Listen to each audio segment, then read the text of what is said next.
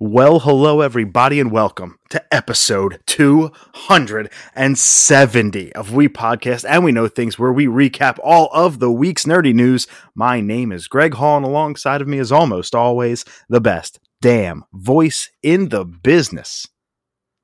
Pregnant pause. Samuel Matora. Good news, everyone. This is going to be an amazing podcast. When Sam says good news, there are multitudes of reasons for celebration tonight. We're recording a night early, and you're getting this episode more than a day early, ladies and gentlemen. It is Wednesday, February 9th. We are hot off the heels of a Nintendo Direct. Just 2 hours ago did it end, and we are here recording our instant reactions. But that's not all, Sam. We got a huge show lined up tonight. I just love it when you just like there's two TV stories that are huge that literally I found out a few hours ago, and I've been giddy ever since. Yeah, so we got a metric ton to talk about. Going into waking up Tuesday morning, the top 3 stories of our podcast did not exist yet.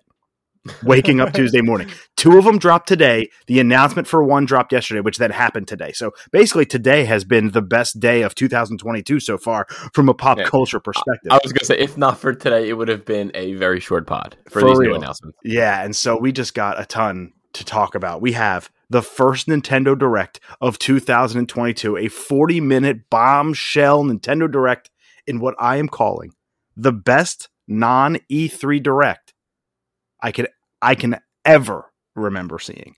So the only one that probably hits it is March 2018 when they announced the new Smash Bros. Game. But this was just wild, man. It's just what a wild Direct. So we have that one to talk about. We'll go through the entire thing. I took copious notes. Believe me. Copious. As you always do. I'm watching this thing, taking notes at the same time. I love doing it. It's so much fun. And it just ended. So we haven't had a ton of time to like dive into the theories and the stories and like the deeper stuff. So there could be things we miss or that could come out later that we don't have yet because these are pretty instant reactions. So we have that. That's where our top 3 is going to lie. Our top 3 announcements from the Direct. They could be updates to games that already were announced or new announcements. So we'll go from there. From there, we have some stories about Rockstar, Grand Theft Auto, Batman Arkham, GoldenEye. We have another story about that. We talked about that 2 times this year already. For the 3rd time this year, we're going to be talking GoldenEye. I'm very excited about that. Where we go into TV. And this. What an amazing afternoon for this first story in TV. Hulu is going to revive Futurama, one of our favorite shows of all time. And we get to talk about it. So stay tuned for that, Sam. I'm so pumped to talk about more Futurama. The show that won't stay dead. It's got more revivals than Family Guy. And that's not all. This morning, Sam sent me a story about a show I've never seen before, but it is absolutely on the list now in Justified with Timothy Olyphant. So we're going to talk about that. Obi-Wan on Disney Plus got a release date out of nowhere as the Direct is starting. I'm like, Disney, do you not have any foresight? You have a crossover audience here. I really probably would have timed that better. They gave you 36 hours notice, but whatever. Disney going to do what Disney going to do. They're Disney after all. But anyway, Obi-Wan got a release date. Jak and Daxter might be the next thing coming. We got some Lord of the Rings updates in both movies and TV.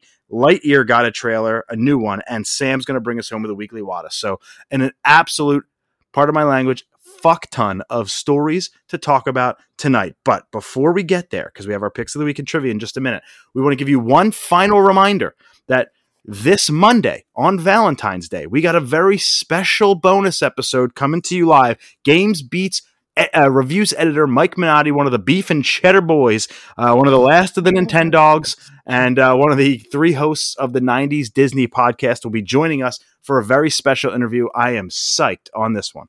Oh, we are going to have a fucking hell of an hour. Yeah, we really are. Sam and I were talking before we recorded this, and he brought up an amazing question to ask that I didn't even think of. Sam's going to ask that one. So once in a blue moon, I get a good question in. So Sam will ask it on the pod. So as you're listening to it, think about it. Of all the questions Sam asked, which one do you think was this genius question? I bet you somebody out there is going to get it right. DM us what you think Sam's genius question is from the interview, and we'll let you know if you're right or not. I guarantee somebody nails it. It's not hard. Oh my! If you listen to the pod, I think you know where my question was. For real. And if you know us at all in personal life, and especially me, you're not going to... I should definitely know this one.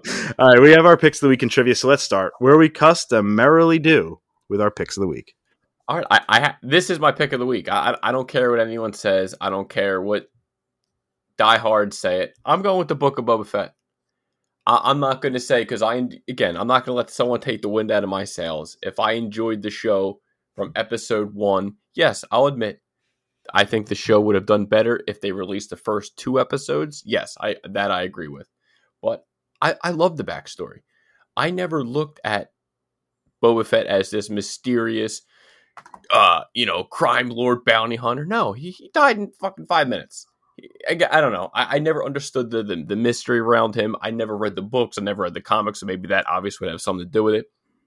But I loved where it started. I loved the flashbacks. I loved hearing about the Tusken Raiders and how they were, because we never did know shit about them guys. So to get more of a backstory, I never thought I'd say I cared about a Tusken Raider. Again, there was layers to this show. Yeah, maybe not for everyone. Yeah, they had some misses. Maybe some of the younger speed bike crew, it just stuck out. That might have been one of my big nitpicks of the show. Young Nat from Yellow Jackets. Yep, that's her. Again, her character okay, but the bike, it just stuck out. They went very slow. Like that chase. That chase in episode 3 was real bad. It was 3 or 4, right? It was 3 because I only watched it and I'm only on episode 4 now. So okay, so that was 3. So 3 was I would say that would be my least favorite episode. 2 was mine, and it's not even close. And people are saying the second half was great. So I was all in. I loved that whole train scene. I thought that was fantastic. I loved it. Clearly, episodes 5 and 6 are. I mean, people could say 7. I could see, but 5 for me is the best episode of the entire show. But wasn't it even not like a Boba Fett episode? Yeah, it was. He's literally. So, how can you say that a show about was there's a little tie into it at the end, but again, it's. Again, what they used in this episode, like our buddy Extra Techie Sean, I kind of said, like, it's not even fair what they used in that episode. Like, it was like, of course, if once you see it, you're going to be like, oh, it's not even fair. Of course this is. So I give it like, it's like they kind of cheated on this episode. So I was like, okay. I do still plan on watching it. Like, no, I stopped after 3. I've tried 4 like 3 times. I'm getting there. Dude, you could just watch 5 and end it and be like, okay, perfect. I saw a villain in 6 and I heard 7 was really good. I'm going to get there. As a matter of fact, I hope to get there by the time we do the interview with Mike because he likes the show. So I want to be able to talk about it with you too and not be kind of lost.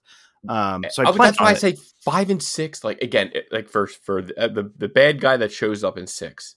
I watched Bad Batch. I saw a picture of him and he would look pretty cool. Oh, he looked so menacing. They used the same voice actor that was from, I believe it was the Clone Wars and Bad Batch, the same guy. So he's super menacing. But thank God I watched Bad Batch because I didn't, good. I've never seen him before, so that makes sense. Yeah, so if I didn't, bro, I would have no idea who this guy is. So for me, knowing like who he was, it hit. I was like, oh, I get it. And the way they set it up, I don't want to say anything more because I want you to see it. I hope you might have seen something, but I didn't see anything. I've stayed completely off. So I think I heard something, and I'm pretty sure that I'll know what you're about to say. But I'm just going to be vague and just say who he goes up against. I loved it. Was Western. It brought back everything. It was great. Tamora Morrison. He took a back seat in episodes 5 and 6. But episode 7, it definitely paid off a lot of things that they set up. Again, there's more stuff I want to say that I can't say because you're not there yet. But they definitely paid some stuff off. Some great moments in episodes. There was some great moments. Again, I'm stuck. I'm wanting to talk about it, but I can't. But again, if you're a Star Wars fan, you got to give it a shot. It may be up your alley. It may not. If you had Boba Fett on a pedestal, you may not like it because in your head he was this badass bounty hunter, and in this show you see him get his ass kicked a lot in the beginning. This show introduces live action Black Chrysanthemum, who is a freaking Wookiee, and he's such a badass. Hope we get more of him. I didn't hear anything. Obviously, the finale just aired today, Thursday on the 9th. So I think obviously way too early for a season 2 announcement, but I hope we get it because I would like to see more of this, more crossovers. There was more cameos in throughout the show, some huge episodes. I believe it was episode 6 that you almost couldn't believe what was happening, and just where it left off. And the show is it's going to, you're going to get an idea of where Mandalorian is for season 3 after you watch the Book of Boba Fett. So it's on Disney Plus. I just give it a chance. Don't give a shit what anyone says. Go watch it for yourself. But if the first 2 wasn't for you, but you still want to watch Mandalorian, just watch episode 5. Trust me. Yeah, I do plan on watching it. It has not been something that connected to me, but neither was Mando season 2, and I know I'm in the minority there. There's a ton of discourse of it on Twitter, and I think like with any fandom, you have both sides of the coin, and that's okay. It's okay. It's also, if you don't like it and you're a Star Wars fan, guess what? That's okay. You don't have to like everything a property spits out. And on the opposite side, if you don't like Star Wars that much and this show connected with you, that's okay too. And if you're right in the middle, kind of where you are, and more where I am too, and you liked it, that's perfectly fine. And I consider episode 5 levels of like, like there's season obviously 5 Breaking Bad. Good. No, there's like last 10 minutes of Rogue One, Mandalorian. Like it is some of the best Star Wars. It is top tier Star Wars. Yeah, I'll get there really soon. So I am definitely looking forward to having this conversation with you. Every episode's less than an hour and I have to edit. So there's a perfect editing partner. That's the thing though. I kind of want to like not have something. Well, trust me, for episode 5, you ain't going to want to edit shit. I'll be maybe when the episode's rendering or uploading or something, when I don't have to do anything but stare at the screen. Me, you're not going to want to look away. That's funny. I knew this week I had 2 picks the week on the back burner just in case I didn't have one. This is the first week where I literally had to go into the back and like pull one out. Well, that's not true. It would have been my pick of the week last week if I didn't want Banjo-Kazooie to be there. But regardless, I thought all day that Murderville was going to be my pick of the week. Like I wanted it to be good. Looks good. It sucked. Oh no, it sucked, dude. I was like, we talked about it on the pod. I was so excited. It got announced last month. Like Will Arnett, like fucking bring in a celebrity, doesn't have a script. They solve a murder where the celebrity doesn't know. And the first 2 episodes they just sucked. They weren't funny. I'm glad I didn't watch it then. You might think it's funnier than I did. I don't know if you'll love it, but I just don't. Maybe you'll think it's funnier. You tend to think things are funnier than I do sometimes, so maybe it'll hit with you. Conan O'Brien is the first celebrity, and Marshawn Lynch is the second one, the former running back. And like, it just missed in every conceivable way for me, and I'm so disappointed. So it's not my pick of the week. That's something I would stay away from. It reminded me a lot of Space Force. Ton of like great premise, ton of star power, completely fell flat. So that's where I'm at. Will Arnett's decent, and there's one part about Sloppy Joe's where it's a sloppy jalapeno Joe instead of a sloppy Joe, and they make it a spicy jalapeno thing. And like Conan O'Brien didn't know he had to eat it, so like when he's eating it, he's like mouth's on fire and he's trying to come up with improv lines on the spot. So that part was great, but that was like the only part I actually liked. Yeah, so it's like, we'll just take Hot One's idea and do it. And so I wanted to love the show. I did not. So the other pick of the week I have, and I'm very proud of this one because it's so funny. It's so good. It's called Pen 15. It's on. It was on Hulu. It lasted 2 seasons. It ended in 2021, but it ended on the creator's discretion. They wanted to end it. It did not get canceled. Hulu actually fought for more because it's one of the more popular shows on Hulu, and it deserves more. But the 2 creators are playing 7th and 8th grade versions of themselves, so you can only kind of do that for so long before nobody buys it anymore because you're in your 30s and 40s or whatever. But it's so good. So Pen 15, it's basically these 2 7th grade girls, they're best friends, but they're complete like losers, like in every conceivable way, Maya and Anna. And they're played by like I said, Maya Erskine and Anna Kunkel, their actual real life counterparts who play 7th grade versions themselves. Maya Erskine was born in 1987, so she's 34 years old. Anna Kunkel was born in 1987, a month before me, so she's 34 years old, and they're playing 10, 11-year-olds, 12-year-olds. So it's definitely a difficult role. They do pull it off. You could not tell that they're in their 30s. Like, they're both kind of short already, so it works. And like, you put some braces on them and like the 90s haircuts. It takes place in the 90s, by the way. and you get it. So it's called Pen 15, but it's spelled out PEN15. So it like looks like the word penis on the title screen. It's so funny. They basically just have to navigate their way through high school, but it's not like a teen drama. It's not a Degrassi situation. It's not like that. This is a straight comedy. They play this as a comedy, and it's so funny. Like it's got 90s mannerisms. It's got 90s phrasing. It's got 90s toys and like TV shows. So it brings you right back to the best decade of my life. And so navigating through grade school again, which brought back so many memories as one of the outcasts for me in grade school, because I started skateboarding in 6th grade. So I started to become the outcast right around the time that these two girls are in the show. 25 episodes. Every one of them's hilarious, and I cannot recommend it enough. If you're looking for a good laugh and you somehow still have Hulu, which if you don't, for one of our TV stories, you're going to need it soon. Pen 15, cannot recommend this one enough. Kind of like Only Murders in the Building. Like Hulu's got some bangers. They really do. It sounds. I like them playing themselves. Like I think that's a nice. Yeah, and they wanted to end it because they were like, guys, we can't do this forever. We won't want to be South Park, basically. Return to 36, right? Where they're stuck in their 3rd grade for 26 seasons. Yeah. You know, so I appreciate that they wanted to end it. They walked away from a lot of money, unlike. Actually kind of like Game of Thrones, except they didn't just pack it in. They actually made good content to end their show. So I'll end that there. Pen 15 for me, The Book of Boba Fett for Sam. Let's get into trivia. 8 for me, 5 for you. I'm up by 3 in our race to 11. Win by 2. I'm going to give you the first question, or the question. And if it's not the most obvious question ever today, then I don't know what is. Sam, what year was the first Nintendo Direct? However, I will tell you this. It was after 2009. It was after 2009. Yep. And I'll still give you 4 choices, but now you're down to what? 12, 13 choices? Let's go 2014. Incorrect. 2011. It wasn't even one of my choices either. Damn.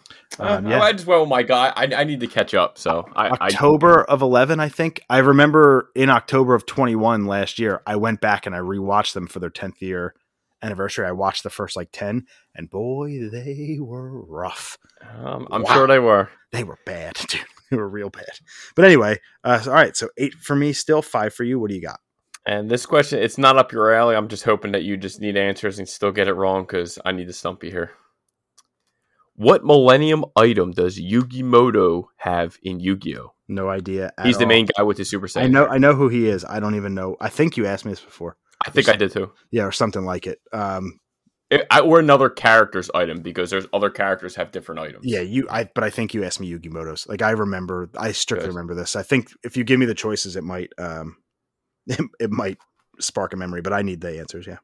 Okay, you have A, Millennium Puzzle, B, Millennium Ring, C, Millennium Rod, D, Millennium Eye. Puzzle. You are correct. It is the puzzle. Sweet. I wrote it. I was like, I think I asked him. It's been a while. It's Yu-Gi-Oh. He might forget. I didn't remember. I just went with one of them. Just went with puzzle. It sounded like something that you wouldn't have thought of as a choice. That's all. Interesting. Okay. 8.5 for you, 5 for me. I can't believe we're already 18 minutes in and we're just getting to the direct now. That's my bad for rambling about Pen 15. No, we're absolutely. I did ramble on Book of Boba Fett. But I helped. I'm sorry. I really want to talk about this though. Let's finally jump into the gaming section. It's here. We watched it. Let's talk about it. Nintendo Direct's recap. Yeah, this is the February 9th Direct. Like I said, 2 hours ago, this thing ended. And so I've said it in the top of the show. I'll reiterate here in case you skipped because of time codes and you're just here for the first time. Welcome, first of all, to our new listeners who are going to listen because of their Direct. Appreciate you all. Welcome to the pod. This was the best non-E3 Direct I've ever watched, and the only thing I can think that rivals it is the March 2018 one, where they announced Crash coming to the Switch and the Insane Trilogy and Smash Bros. Ultimate and stuff like that. That's when Chris Shriver called me crying afterwards. So that's how good this Direct was as a non-E3 Direct. And I didn't give a flying fuck about the first announcement that kicked it off or the one big final thing. And it still rocked my socks because all the things in between were so good. So without me rambling, that's exactly how I feel. When you watched it overall, what were your thoughts? I would say like the first and last, it didn't do anything to me. Yeah. But there is some meat inside that it makes it. That 40 minutes actually flew by. And that's exactly it, dude. This was one of the best paced directs ever. Usually there's like some filler here or there, or like I can put my pen down for a minute and relax. But they paced this out so well with announcements for everyone all throughout that it made real sense to me. I really liked it. There was one section. What more of them playing tennis? I would have watched a little bit more. So that's the only time I got a breather because I just wanted to enjoy it and soak it in. I didn't have to write anything down on my phone. I got a ton of misspellings and stuff in my phone. So some of this information, I think I got it all right. So I apologize if like maybe a date is wrong, but I think I got all of them right. Or maybe a name of the game or something is just like a little off. But I think I got it all. It was fantastic. And there's something that with that one last big one, the last announcement of the day, that while I don't care about it, there's potential for me too. So I'll talk about that in a little bit, but it kicked off with a Muso game, which doesn't do it for me. Dynasty Warriors was never my thing. Hyrule Warriors was okay, but we got Fire Emblem Warriors 3 Hopes, which is a sequel to Fire Emblem Warriors. There's a lot of people talking about how they didn't show the real big meat of this game in today's Direct. So there's more to meet the eye on this one. But I didn't like the first one. The first one wildly underperformed, wildly critically didn't do well either. So they're getting a sequel. I don't like Muso games that much. I don't love Dynasty Warriors. So Fire Emblem Warriors 3 Hopes, June 24th. You like Dynasty Warriors. Did this do anything for you? I was the only. I wrote down Dynasty Warriors / Link's Awakening ? I never got into the Fire Emblem. I know there's a million different characters. Yeah, it's just play Smash. You'll know them all. I mean, I get it. I mean, I feel like you can either love the Dynasty Warrior games or you're probably a huge Fire Emblem fan. I haven't found the person who plays both. Yeah, and that's kind of what Hyrule Warriors is that the Legend of Zelda meets Dynasty Warriors, and that's where I liked it, but there's not a lot of characters here that stick with me. I don't play Fire Emblem. I've never played Fire Emblem. It's not my thing. I don't get up out of bed in the morning thinking, I want more Fire Emblem. Matter of fact, I want less. Yes, I'm that guy. I can't stand the Fire Emblem characters except for Marth in Smash because Marth is just really good in Smash. So he's a good sword fighter. They're one of the 500. So this one didn't do anything for me, but they gave us exactly what we wanted right off the top, which was an update to Advance Wars 1+2 Reboot Camp. This was delayed back in December when it was supposed to come out, and we all thought April because Kirby is in March, and they did confirm that it will have 4/8 as a release date. So Advance Wars 1+2 Reboot Camp has a release date of April 8th. We can create custom maps in this game. Another franchise I never played growing up. I didn't play the Game Boy Advanced ones. I don't know why. This series missed me somehow, and they haven't made a new one since then in the West. So this will be my first opportunity to. This is a game I see myself watching, but I don't think I'm going to pick it up. I'm kind of waiting. My strategy game is going to be Mario plus Rabbids. That's where I want to focus there. Not so much this game, but I definitely want to watch people like Rogers Base or Pro Jared play it. But there's your update for Advance Wars 1+2 Reboot Camp. Next, we got No Man's Sky, the PS4 debacle, if you will, for a few years. That game was in hell after it came out. I thought it was Death Stranding. I was, what the fuck am I watching? And so now that it's gotten all of its updates, it got to a great place. It's now critically acclaimed. It's a cult classic. It's loved on the PlayStation family of hardware. Now it's going to come to Switch with all the updates, all the DLC, everything. 5 years worth of content updates coming to this game. And if you don't know what it is, you explore space, but space is procedurally randomly generated. You get new planets every time you play. You have no idea where you're going. You don't know what you're mining, and you don't know what animals and life you're going to find on those planets. And so that is extremely appealing. I'm in. Finally, I've been waiting years to want to dive in, except I have a strange feeling this game's going to be huge file size, and I'm on a Switch here. We're not talking about a terabyte hard drive here, so that's a little concerning. But this is a game I'm totally in on. I love No Man's Sky. I just got like a Death Stranding vibes, and I was just out. I was just not interested at all. I love the space exploration thing. I love that, and I also love randomly generated stuff. Like, it's neat to turn a game on and to know that you have no idea what you're about to find. That's kind of cool. But hey, it might stink. Like I said, I've waited years to play it. You never know. But we got our first big one now. This is where I'm going to stop, smell the roses, have a conversation with you about this, because this made me the giddiest I've been in a long time. and you see two soccer fields, and then they merge together, and you just know, are we going to get a new Mario Strikers game? And we are. Super Mario Strikers Battle League is coming this year. It's coming this June 10th. Sign me all the way up. Yeah, I'm just gonna. This is my favorite thing right from the direct. This would our top 3. This is my number 1. I can't even beat around the bush here. As soon as I saw it, I said, "Yep, I love the art style." Again, I was like, "Oh, Rocket League, but Mario, but no speed cards." But that's kind of my gist about it. No, was this free to play or was this an actual $60 game? This is going to be a $60 game. There was some free to play stuff in the direct, but this is a $60 game. So Strikers came out on the GameCube. And if you've never heard of it before, it's because nobody bought the GameCube. There's only 21 million in existence. And it is a cult classic soccer game. And it's got all the wackiness that you saw today, just on a smaller scale because it's on the Cube. Then the Wii version came out, Super Mario Strikers Charged. I think it's just Mario Strikers, not Super, but regardless. And Charged was the game that everybody got hooked on, including myself. Me, Ryan, and Bill probably played 100 hours of it, just the 3 of us combined, man. Like this was Smash Bros. With soccer. Like that's where you're at, man. You could tackle and destroy people like NFL Blitz style. Every character they're in special shot. Waluigi did the Degeneration X suck it taunt in this game, dude. And like Nintendo like let it go. They would never do that nowadays. Daisy like let her ass hang out. They got rid of Daisy in this one because they don't want her to be over sexualized.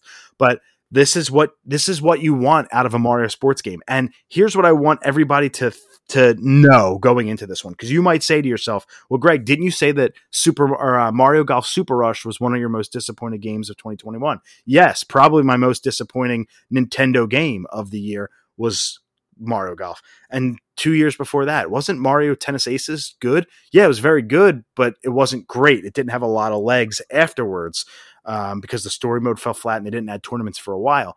And there wasn't that many courses, right? Right, but you have to. Here's the distinction: those 2 games were made by Camelot, who's been bastardized, and I can't even remember who made Tennis Aces. It might have been Camelot, but it's that studio has just gotten real lazy, and they just take the cash with the name. This game is developed by Next Level Games, who, number 1, made the original Strikers games. So that art style that you were talking about, that hand-drawn kind of that look has been there since day one. That's Next Level's signature style, number 1. Number 2, yes, Next Level was purchased last year by Nintendo, one of the very few studio acquisitions they make.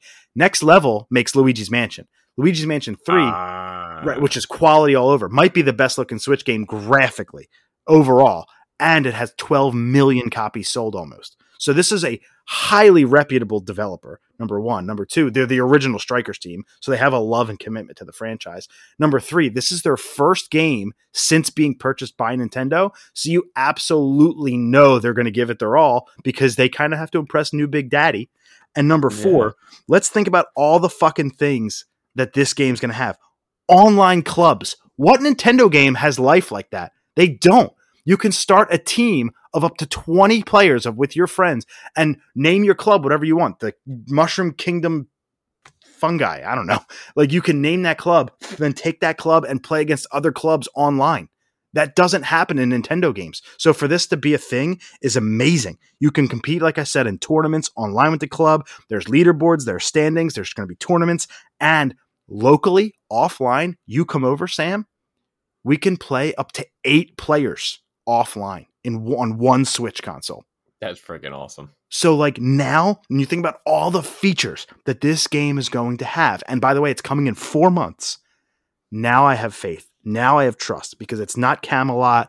It's not another internal team. This is Next Level Games, and they take their name seriously. They're going to take this game to the next level. And that was what, June 10th it comes out? June 10th. This is going to be amazing. I would imagine you're not going to hear the last of us talking about Mario Strikers Battle League. Oh, this is going to do very well. I don't love the name so much. Battle League kind of tells me it's like online. They're using League like Rocket League. It's the first thing I thought of. They're using Battle because that's a very popular online name. So like I feel like a very online presence. So if I had one trepidation, one hold up about this game, I would think that the single player content is probably going to be a little smaller on that side. I hope there's a story where I can take a team of 5 Mushroom Kingdom characters, take them through a tournament like a World Cup, like a Mushroom Kingdom Cup or something. I feel like they would have said that today if that wasn't. So that's my problem is like for me, longevity is how many exhibition matches can I play before I get tired of it?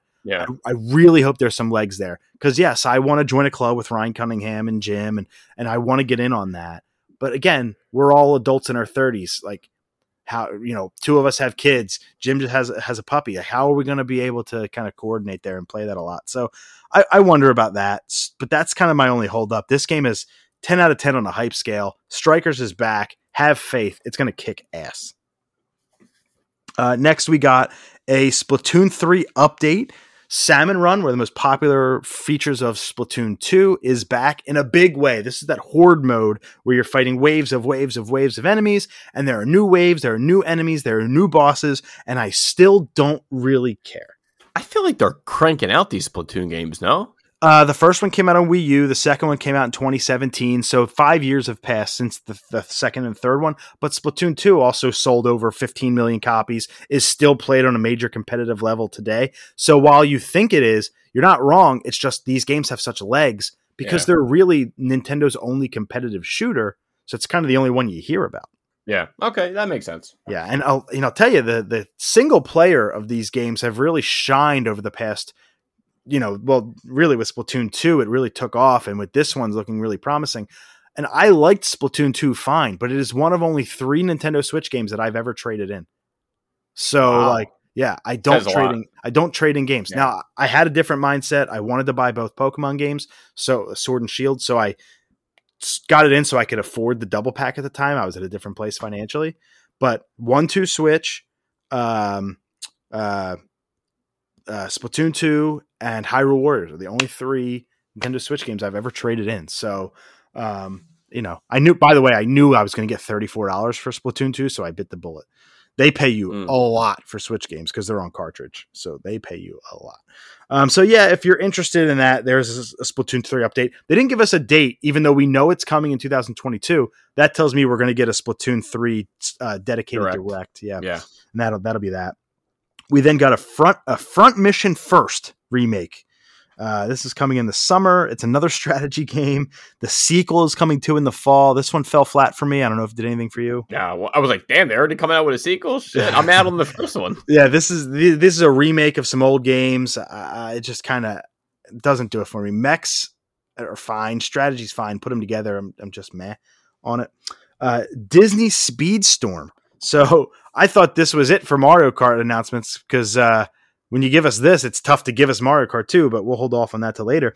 Disney Speedstorm is a Disney Pixar kind of kart racing Mario Kart clone. The difference here is that it's going to be free to play. That's it. That's the one I was free to play. Free to play. And over time, they're going to add characters and courses. So that's where the money comes in. So if you want to get Sully from Monsters Inc. or Elsa, you're going to have to pay a couple bucks. And then their course is probably going to be a couple bucks.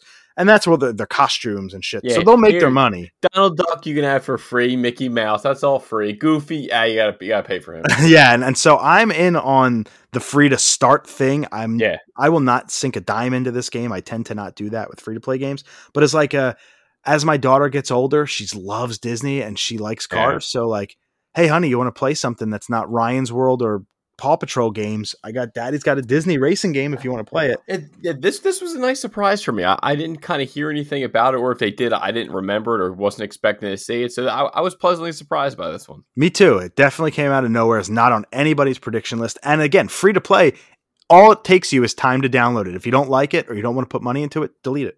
That's it. Yep. Simple as that. It's coming this summer. We don't have an exact date, but we do know it's coming in the summer. The Force Unleashed, Star Wars The Force Unleashed is coming April 20th. Now, this is one of the dates I missed. Is either 20th or 28th. I didn't get the date. I apologize. I think it's 20th. If I look at my calendar, April 20th is a Wednesday. The 28th is a Thursday. So games usually come out Friday. So I have no idea what fucking day it's supposed to come out. I apologize. I think it's April 20th. This is one of the best Star Wars games ever. So I really hope that you dive in on this one. I love this one. I played it on the Xbox 360, but I believe it came from the Wii as well. This Dude, game is awesome. The only like Star Wars, like I put the one newer computer game I played when you're the Battle Wings. Like I played that, was cool. Yeah, Battlefront and just to rate the Pod Racer for N64. They're really the only two Star Wars games I actually enjoyed. This would be one you really, really do. It's an awesome single player story. It's not like it doesn't have, oh my God, what the hell's his name from Shameless? Cameron Monaghan, like very obviously Cameron Monaghan. Yeah. It's like as that distraction from Last Jedi or Jedi Fallen Order. This is a really solid game. It's a good pick up and play, single player story. I loved it a lot. This is a game I might pick up depending on the price. Nintendo likes to take old games and charge for them like they're new again. So we'll see if that ends up happening. But if they're like $19.99, I'm in. I have a feeling it's gonna be $29.99, which then I'm out. Then we got Assassin's Creed, the Ezio collection, which is Assassin's Creed 1, 2, 3. I think it's all the games with Ezio, the original assassin, in it. It's going to have touch controls on it, like touch screen controls, like a bunch of stuff, enhancements for the Nintendo Switch. That's cool. Not really for me. SD Gundam Battle Alliance is coming in 2022. Anything to say about that? It's cool to watch little mini Gundams battle. Thought that was cute. They were chibi Gundams. That was cute. Yeah, that was cute. I was like, okay, that's neat. Chrono Cross is getting a remaster. That has been rumored for upwards of a year, and everybody thought it was going to be revealed by Sony. So to be on the Nintendo Direct is actually a really big deal. Caught a lot of people by surprise, myself included. So Chrono Cross, unfortunately, it's not Chrono Trigger, which is the most unbelievable JRPG out there on the SNES. It was so good. But Chrono Cross Remaster finally revealed. They updated some stuff to it. They updated the graphics. They updated the music. You can skip overworld battles as like a way to not make it so grindy and like random. So you can like turn off where you walk up into an enemy and it forces you into a battle. You can just walk right fucking by them. I love that. That's a huge quality of life improvement. That's going to shave 10 hours off of your game time. That's easy. Great. That's April 7th for anybody out there that cares. Then we got a nice little update, real meaty update here for Kirby and the Forgotten Land. It is still coming March 25th, but Kirby is known for sucking things up and copying the abilities. So it's Link, it's Pikachu, whatever from Smash Bros. You all know it. You all love it. In his games, he sucks up the enemies and can copy them. Kirby's now going to get new abilities that aren't copy, which is incredible to me. Copy will still be there. And you can even craft and upgrade your copy abilities to make them even better. But Kirby can turn into a car. He can turn into now a paraglider and paraglide. He can turn into a water spout and spit out water. He can turn into a traffic cone and like pop holes into things and for air to like go upwards or water, whatever the case may be. So like you're using these other abilities now that aren't copy that Kirby has in this wonderful 3D environment, really vibrant, really colorful for a post-apocalyptic Nintendo world. And I love that. So you're getting a ton more to this game than meets the eye. This game was an instant pre-order when I first heard about it. Now it has just been reiterated for me in the next couple months up until Strikers in June. This is my most hyped game. This is going to be awesome. I'm so excited for this. I wish I dug Kirby more, but even as growing up, man, I never gave a baker's fuck about Kirby. Yeah, me neither. That's what I love about this. I don't have the Kirby nostalgia, so I don't know what I'm getting into with this one. Yeah. My worry is it's going to be fucking easy as hell because it's a Kirby game. But maybe because it's 3D and this whole Mario Odyssey vibe to it, and this whole like, I still think it's going to be easy as shit. I don't doubt it. I'm sure it'll be on the easier side. A lot of the villains look goofy as hell. One guy, his eye was in Cleveland, the other one was in Chicago. There was a couple things I laughed at during that trailer. Yeah, it does look better than the initial rollout. The initial rollout, the frame rate looked pretty rough on this one. This looks cleaner. March 25th, again, right around the corner. For any of the big console, big three, this one's right up there at the top of my list for hype because we don't really know a ton of PlayStation or Xbox dates right now for the first half of the year. So that's really cool for me. Looking forward to that one. Then Shohei Ohtani came out, the best player in baseball, to talk about MLB The Show debuting on the Nintendo Switch in April, day and date with the PlayStation and Xbox version. And normally I would kind of skip over this one, but I feel like there's two key points, three really, that I want to talk about. Number Major one, League Baseball and Griffey Jr.'s graphics are better. Number one. I was talking to, I wasn't talking to. I was listening to a Minotti pod, one of his three. He brought up Ken Griffey Jr. on the Super Nintendo. So by the way, something else for you to talk about. He knows the Griffey games. Just putting it out there. it doesn't look, it looked rough. The frame rate in a trailer looked rough. Shohei was throwing a pitch and I was like, is he, or is he just cutting out animation frames? Like it looked a little rough, but it was wild. It was wild for me in a Nintendo Direct to see the PlayStation Studios logo. That's weird. Oh shit. Yeah. Okay. This is a PlayStation first party title. And it is wild to me to see that that beautiful PlayStation logo in a Nintendo Direct. It's just crazy to me. And so that's probably the first time ever that's happened. That's a big kind of monumental thing. That's one. Two, my favorite mode, Road to the Show, where you take a character, you create them, and you bring them up through the minor leagues, is going to be available. So I'm excited there. That's what I wanted. I just hope that they wouldn't take that mode out. But here's the cool part. You can enable cross-console saves. So if I play on Game Pass and I start a career, I can pick it up on my Switch. That's awesome. I am so beyond, because remember I was talking to you about this when this got announced. I said you were going to get it, right? You were getting it regardless. I said it's going to be available on Game Pass for free and on Switch for $60. And I asked you, which one do you think I'm going to get? You said Game Pass. I said, no, I'm going to buy the Switch one because I can play it on the go. Now I can buy the Switch one and play the Game Pass one. So if I want the good graphics on my TV, I don't have to just play the Switch one. I can play the good one on my Series console. And then if I want to play the little bastardized version on the go in bed and just pick up my save, I can. Cross console saves is awesome. Gotta love it. You don't see that very often. You just don't. Especially with Nintendo. Right, exactly. So, and they said from the PlayStation version or the Xbox version, you can do cross console and back and forth. So that's amazing. And another cool thing, if like you're playing it on tabletop mode or even on your TV, if you came over, we can play an entire game of baseball with a single Joy-Con. So like, you just need a Switch and you can play with a buddy one-on-one. So it's neat to know you don't have to use both Joy-Con or anything like that to play the game. You can just play with one and it just kind of works. Do I have hope for this one being a good version? I said it before. If they could make a Vita version, expect that with like a little bit better, like PlayStation 3-ish version, but this ain't going to be the best. Now we're talking about 9-year-old tech anyway. So the show kind of needs a facelift in general. So whatever, I'll play it kind of between Game Pass and Switch. It's a cool little thing. Yeah. They then reminded us of Kingdom Hearts. That collection's available now. The 3 games available, but they're the cloud versions. So like, here's my advice: skip them. You don't need them. Klonoa 1 and 2. I forget what the actual like. I hate that name. Klonoa. I hate that name. Why? Because it's tough. I don't know. It just sounds fucking stupid. They're amazing. It don't roll off the tongue good. They're amazing. If you like salami, it does. No, but I don't. It doesn't make you want to go play a game that I don't know. It just the name. Just I don't know. I hope somebody got my joke. Klonoa. There's a salami called Genoa. Klondike. I don't know. Sure. That's what I think. Not even a D, an I, or an E, but that's fine. Klonoa 1 and 2. I forget what the collection is called, but they're coming to Switch July 8th. Nintendo, those tricky bastards.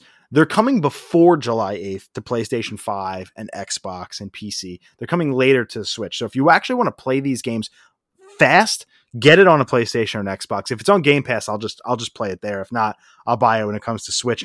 This game, at least the first one, I didn't play the second one, and I think I didn't play it because it didn't look very good. But the first one is a phenomenal 2D platformer. Incredibly underrated. Love the first Klonoa. The second one, hey, if it's included in the collection, I'll give it a shot.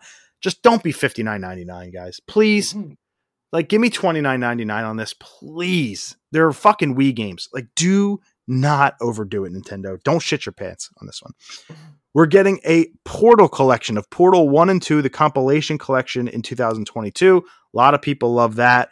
I loved Portal for a very short time, and then I kind of moved past it, but no doubt Portal 2 ranks as one of the best games ever made on like any list ever. So if you're excited for Portal, you get to play it on the go, which is weird because they're made by Valve. Valve has the Steam Deck coming out in like days, weeks, and you can just play Portal on that. So it's weird now. Portal is becoming a handheld franchise almost, which is neat to think about. Live Alive is a 2D, HD 2D, however you want to say it, RPG making its North American debut. This game was only available in Japan. It is one of the most underrated cult classic video games of all time. There's like fan translations out there in English, but now they've localized it, which also gives me hope for something we'll talk about in a minute. I was in love with the way this game looks. It looks fucking dope. You can play a whole bunch of different timelines, a shinobi, ancient Chinese, modern day, futuristic, all these cool timelines in one RPG coming July 22nd. Anything there for you, Live Alive.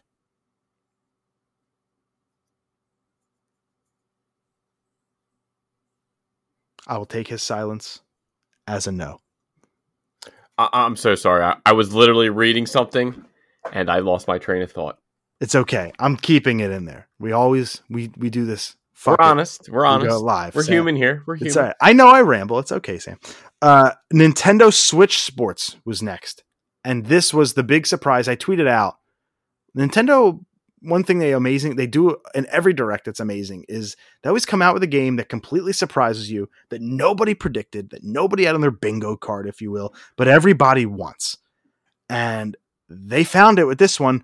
You want to talk about Wii Sports, the second or third best-selling game of all time. A lot of that's because it was packed in with the Wii, but a classic title, Wii Sports, now up to the Nintendo Switch with new games, new graphics, new everything. It even had the fucking jingle.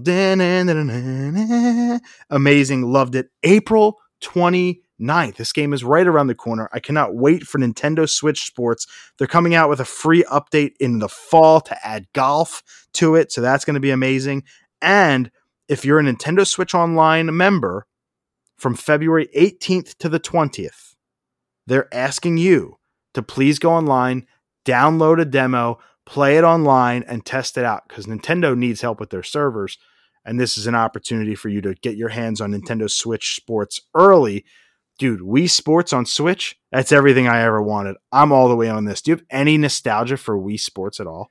Oh, I never had a Wii. I think I only did a one Wii Sports activity. It might have been at your house. It might have been one thing, and that was it. And I never freaking picked it up again. So I mean, hey, it makes sense for them to do it for the next system if it did so well in the Wii U. We used to have bowling tournaments all the time in my house, so that's probably where you played it with us, and we did the baseball. It definitely wasn't long because I have literally no gaming memories on the Wii U. My wife's dad still owns a Wii at her house, like my in-laws' house. It's like anytime we have like Thanksgiving or something over their house, all the kids, we go down. Well, I'm not a kid, but all the kids go down in the basement and they play Wii still. And the only game they own is Wii Sports. So I still have a lot of nostalgia. And from that alone, when I bought my Wii in 2006, my first game I ever played was Wii Sports, and I played baseball and golf and bowling and table tennis and wrestling and all the cool games that came with it. Now we're getting volleyball. We're getting some fucking thing where you beat people up with a stick and knock them off a cliff. I don't know what it's called, but we're getting all that, but we're getting the bowlings. We're getting to that cool stuff. I didn't see baseball, which makes me think, hey, maybe the show is coming. I don't know. Who knows what that looks like, but they're going to add golf in the fall. This is a great announcement. I'm so excited for Nintendo Switch Sports. Then we got the Taiko Rhythm game coming to Switch in 2022, a Project Triangle Strategy, now just called Triangle Strategy Update, where there's a brand new demo available right now. They did the first demo upon its announcement. They made some changes based on your feedback. Now there's a second demo available for this game right now. You can play all the way up until Chapter 3, and then that carries over to your main game, so you don't have to replay it again. That's something that's appealing to me. I love the art style. I like strategy games. This is cool. It's made by the same people that did Octopath Traveler, and now it's going to be free as a demo. Again, it's one of those things, man. I'm going to download it. If I don't like it, I'm going to fucking delete it. I'm never going to think about it again. It's just cool to have. We know Cuphead is getting DLC, The Delicious Last Course. That's coming June 30th, but the Switch will get it the same day, which is neat that it's not coming to Xbox first. Then we're getting a free update. Well, really, we're getting 2 free updates to Metroid Dread. Thank God they're supporting this game, my game of the year, after its release. So available right now is the first free update. They added rookie mode, so an easy mode, which is cool, but they also added dread mode, which is you die in one hit. Which is literally Dante Must Die mode in Devil May Cry. I can't wait to go watch the speedrunners fucking tackle this mode, because you know they're gonna. Oh god, yeah, that's. I mean, again, even Devil May Cry's Dante Must Die mode. It's freaking awesome. It just you could be at the very goddamn end in one little speck, and that's it. Yeah, if you run into it's fun. That's a really fun mode to add in. And you know what's cool is I almost guarantee you, maybe not the first time, but I guarantee you in the next 3 years, this dread mode is going to be run at AGDQ or SGDQ. I guarantee it. I agree 100%. Yeah, I think the dread has never been there yet. Obviously, it's a new game. I think it'll be there at SGDQ this year, and I think it'll be just the normal any % or 100%, kind of just a run to showcase it. But after that, I guarantee you in the next 3 years, we're getting this dread mode. And then in April, which is not far away, we're getting a second free update with a boss rush mode, something that is very appealing to me. I haven't gone back and played this since, I think, November. So this is very exciting that I'm going to dive back in. I'm going to try it on dread mode and see how far I get. I would imagine, nice. I would imagine I can probably get to the first boss without taking a single hit. Well, I could see you actually getting a little bit further. I think you're, maybe it's going to take you a couple tries to get the hang of it, the rhythm, and then I think you're going to fly through because you're a speedrunner at heart. I sure am. I miss it. Then one of the best announcements ever, just ever. And we have the game before. It's available to buy on Wii U. It's available on an SNES cartridge or an NES. Well, it's available on the Wii U for beginnings. They never brought that to America, but I digress. Earthbound and Earthbound Beginnings are available on Nintendo Switch Online, included in your membership right now. They shadow dropped it. They shadow dropped a 20-year-old game and a 30-year-old game. That's amazing, first and foremost. Love that. Second of all, if you don't have one of those NES minis, if you don't have a Super Nintendo, and only 14 million of us had the Wii U, so not many people have that, this is going to be the first time that a lot of people are going to be able to play Earthbound. Really? The first? I mean, because it never came over. It sold like dog shit on the SNES. It sold less than 1 million copies. It sold like less than 500,000 copies. Like it didn't do well at all upon its initial release, because they brought it out with a giant book and a strategy guide, and they made it like $100 as opposed to a normal good old fashioned game price. So it really was doomed from the start. Plus, it was Mother 2. Mother 1 never came to America until the Wii U. So like, people are like, what the fuck is this game? The marketing stunk. The marketing for the game in Nintendo Power was, this game stinks. And it was a scratch and sniff of a pile of sludge. So they didn't get the reference. People saw it and said, this game stinks. Why would I want to buy it? Nintendo really shot themselves in the foot with this. Wow. But Nintendo's PR, and you know PR, dude, they'll make anything sound good, right? They can make me taking a shit sound like I'm singing a fucking classic hit. Like, they know what they're doing. In the PR for this game, right? They came out and they said, what did they said, relive these fan favorites. So they goddamn know. They absolutely know that people have been clamoring, not only for Earthbound and Earthbound Beginnings, but Mother 3. I've said it every single direct. But now what this does, Sam, and we alluded to it at the top of the show, it gives me hope that this franchise isn't dead. And that's all you needed. That's it. Just a little bit of juice to get me to where I need to go. Saying there's a chance. And that's all I need, is just a chance. My hope is alive. For the past 6 years since we've done this show, I have every single direct in E3 predicted Mother 3. And now I finally feel like anytime in the next... They listen to the podcast. They actually listen. Outside of this, maybe this E3, anytime after that, I feel like there's a good possibility again that we might get this. And that's extremely exciting for me. Because hope, assuming that it sells well, is alive. And well, that's what I was saying to you. I think I said it off the air. Was Nintendo can track every second that somebody plays their games on NSO. So like, they're going to know how many people have logged on to play it, how much time they've spent in it, if they only went to the first boss or after. Like, they know all of those analytics. So if they look at this and say, holy shit, Mother 3, not even Earthbound, Mother 3 was number 18 on trending worldwide today in Twitter, not for video games, the worldwide trend. So people are caring. Shigesato Itoi, the creator of the fucking franchise, tweeted today about the games and said, watch the direct. Dude, he never, ever has done that. His son had to tweet it because he didn't know how to tweet. It's bringing Mother back into the mainstream. I'm hoping Nintendo gets the message. Mother 3 has some pretty questionable things in it, some touchy subject matter that if they do bring it over, they're going to have to either localize out, rewrite, or even just cut. Who knows what that is? Plus a lot of licensing issues. They very, very, very publicly use a Beatles song. The game was very heavily inspired by the Beatles. So like they use a melody and Beatles like lyrics, and this was the 90s. They could good luck paying for that. They didn't have to the first time because they fucking just put it in. They said no one's going to fucking find it. Well, we did. So I don't know how they're going to be able to get around that. So Mother 3 still seems like an impossibility, but you just never know. They could just kind of rewrite a few sections and make it Mother 3 reimagined, and there you go. And it solves two problems. So I have hope. And it is only, remember, these are just the ROMs. They're available in other places. And it's just 2 games coming to fucking Super Nintendo and NES on Switch Online. It's not like they're new game announcements, but they made it its own section in the Direct. And that just, again, it gives me hope that they're finally giving Mother another chance in the United States. And that's just amazing. Then they gave us a sizzle reel that I don't care about. And then they gave us the last 2. So almost home here. They said, well, here's an announcement for all you Mario Kart fans. And my asshole puckered up to the size of a decimal point. I was like, are we really getting 9? When Mario Kart 8 has sold 50 million copies here? Like what is going on? And no, we're not getting 9. We're getting probably the next best thing. 8 years after the game came out and 5 years after the Switch version of it came out, it's getting DLC.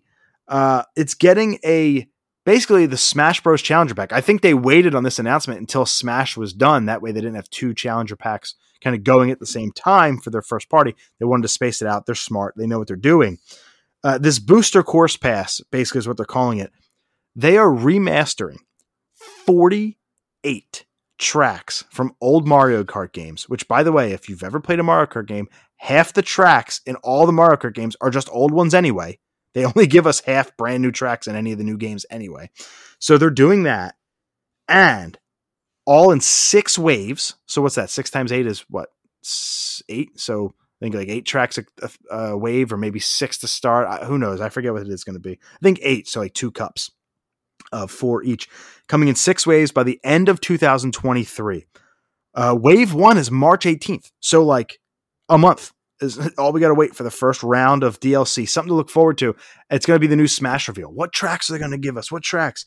Which is cool. All the courses combined, 48 courses, $25. Damn good deal. You can't beat. And this will entice the very few people who didn't buy this game yet to go pick it up. Yeah, damn near half the Switch install base owns this game.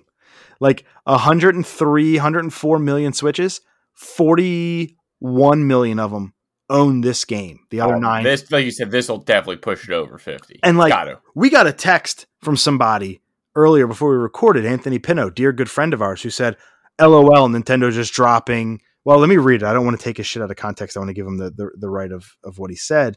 He said, LMFAO, $25 for a bunch of remade maps. Nintendo is funny. And I sit here and think, wait a minute. 48 courses. And this is Nintendo. I agree. They're funny. They're only charging $25.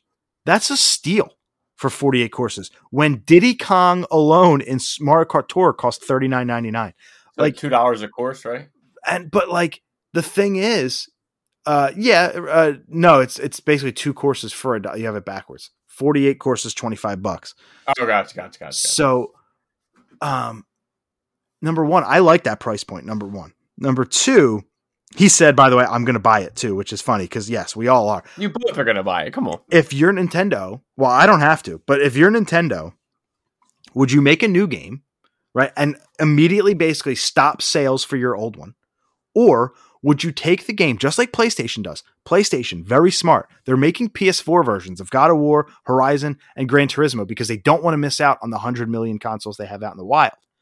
But if you're Nintendo, why would you not take the game with 41 million copies sold and make DLC instead of a new one when you could just do both? They can hold off Mario Kart 9 for another 3 years until the next Switch or whatever and launch it as a launch game with the Switch 2. Yeah. They're going to milk this as long as they possibly can until 9 comes out. Like you said, 2 to 3 years, I think, is a good time frame. Whenever the new Switch comes out, I think Mario Kart 9 on the Switch is dead. That's what this tells me, because this DLC is going to take us to the end of 2023. That's what they told us. So now you have at least another 2 years with this game. What's the point of taking another one out when you have this one? What they should and probably will do is with the next Mario Kart game, they'll make it for both. They'll make a Switch version, and then they'll make the deluxe version for the Switch 2. Yeah. And then they'll just capitalize on all that, because then you'll have 125 million Switches out in the world plus the predecessor. So that's what I think will happen. Mark that on your calendars, ladies and gentlemen. But now 41 million people who have already bought this game have access to this $25 add-on. You'll probably get 15 million of those people to buy it. And also, I said earlier, I don't have to buy it. I get it for free. If you're a Nintendo Switch Online Plus expansion pack owner, basically if you own the version of it that comes with the N64 and the Genesis, you get this for free. Oh, perfect. Gotta love that. How are you? We finally have a reason to spend that $50. I've complained. I think that $50 is asinine. But now you're telling me I get this DLC. If I still played Animal Crossing, you get that one for free. So now Nintendo's putting all their big DLCs in here included. That's a win. That's a good thing, especially for the future of DLC. I really do like that. And I'm not going to have to pay the $25 because I already pay the $50 per year for NSO plus Nintendo 64, the expansion pack. So that's a lot of value for me for Mario Kart. Very, very, very, very, very excited. It did not make my top 3. As much as I love it, obviously I'm psyched on 9. I said it before, Double Dash is my favorite Mario Kart. So regardless, amazing news. Very excited about it. 48 courses in 6 waves starting March of this year, going until the end of 2023 for $25, or you can get it for free included with your Nintendo Switch Online. Plus expansion pack. Not the $20 one, the $50 one. Then they brought us home to close the show with Xenoblade Chronicles 3, the very, very long rumored next game from Monolith. Xenoblade Chronicles 2 came out in 2017, sold like gangbusters, was the best-selling Xenoblade Chronicles game ever. Of course, they're going to make a third one. I thought it would come out in December and be the holiday game. It is September. There's one thing I want to say, because this game, well, 2. This game didn't grab me. Like I said, I don't really care about the opener or the closer of this direct, but I have been itching to try Xenoblade Chronicles 2 for a very long time. I just heard it kind of doesn't run great. Plus, it's a 200-hour game, and that's pretty. That's pretty. No way. Daunting of a task. Chugga Conroy, a really fun Let's Player on YouTube that I like a lot. He just finished his 323 episode series of a full playthrough. So, and they're 20-minute episodes. I think I might start it and try to get into it. I'll see if I like it. This game's coming out September of 2022. So if you want to sink another 200 hours in, but what this tells me, and I think it's pretty obvious, is that this big giant JRPG 200-hour experience is coming out in September. Well, what's that leave? October, November, and December. Nintendo has not announced their holiday game. That tells me that the window is wide open for Breath of the Wild 2 to still hit this year, because they don't have a holiday. And that'll be its own direct. That'll be E3. E3 will be Breath of the Wild 2. It's going to be a blowout. I guarantee 20 minutes. Guaranteed 20 minutes of that direct. It's going to be a 40 to 60 minute direct, and 20 minutes of it, 15, will be Breath of the Wild 2. We'll get the name, we'll get the new trailer, we'll get gameplay, we'll get all of it.